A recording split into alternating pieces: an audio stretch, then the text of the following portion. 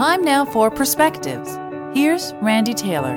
An unfortunate aspect of society is that we're trained to believe that to fail is, well, to fail.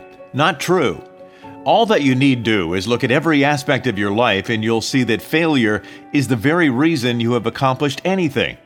Failure to grasp an object when we're very small led to incredible determination to persist until motor skills were developed. The simple act of chewing food was mastered after numerous and unsuccessful tries accompanied by the classic gag reflex. To not succeed the first time is simply the indicator of where not to go next. My second eldest, Miles, a few years ago, called me reporting in that the marks that he got back from his midterms. Great results in all but one, still mid-70s, so I was thrilled. But he was able to tell me that if he had not fallen asleep reading the last chapter that the exam was centered on so much, he would have, in his words, aced it. He then went on to tell me that the only reason he fell asleep reading that last chapter was because he left it too late and was trying to cram. What a great lesson, I told him.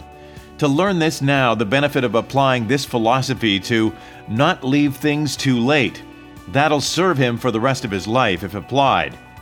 It was the failure of Thomas Edison some 2,000 times that led to the creation of the electric light bulb.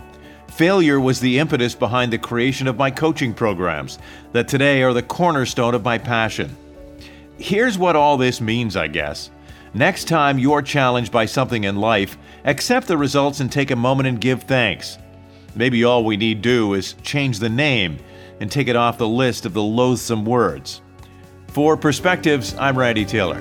Have an incredible day and be well.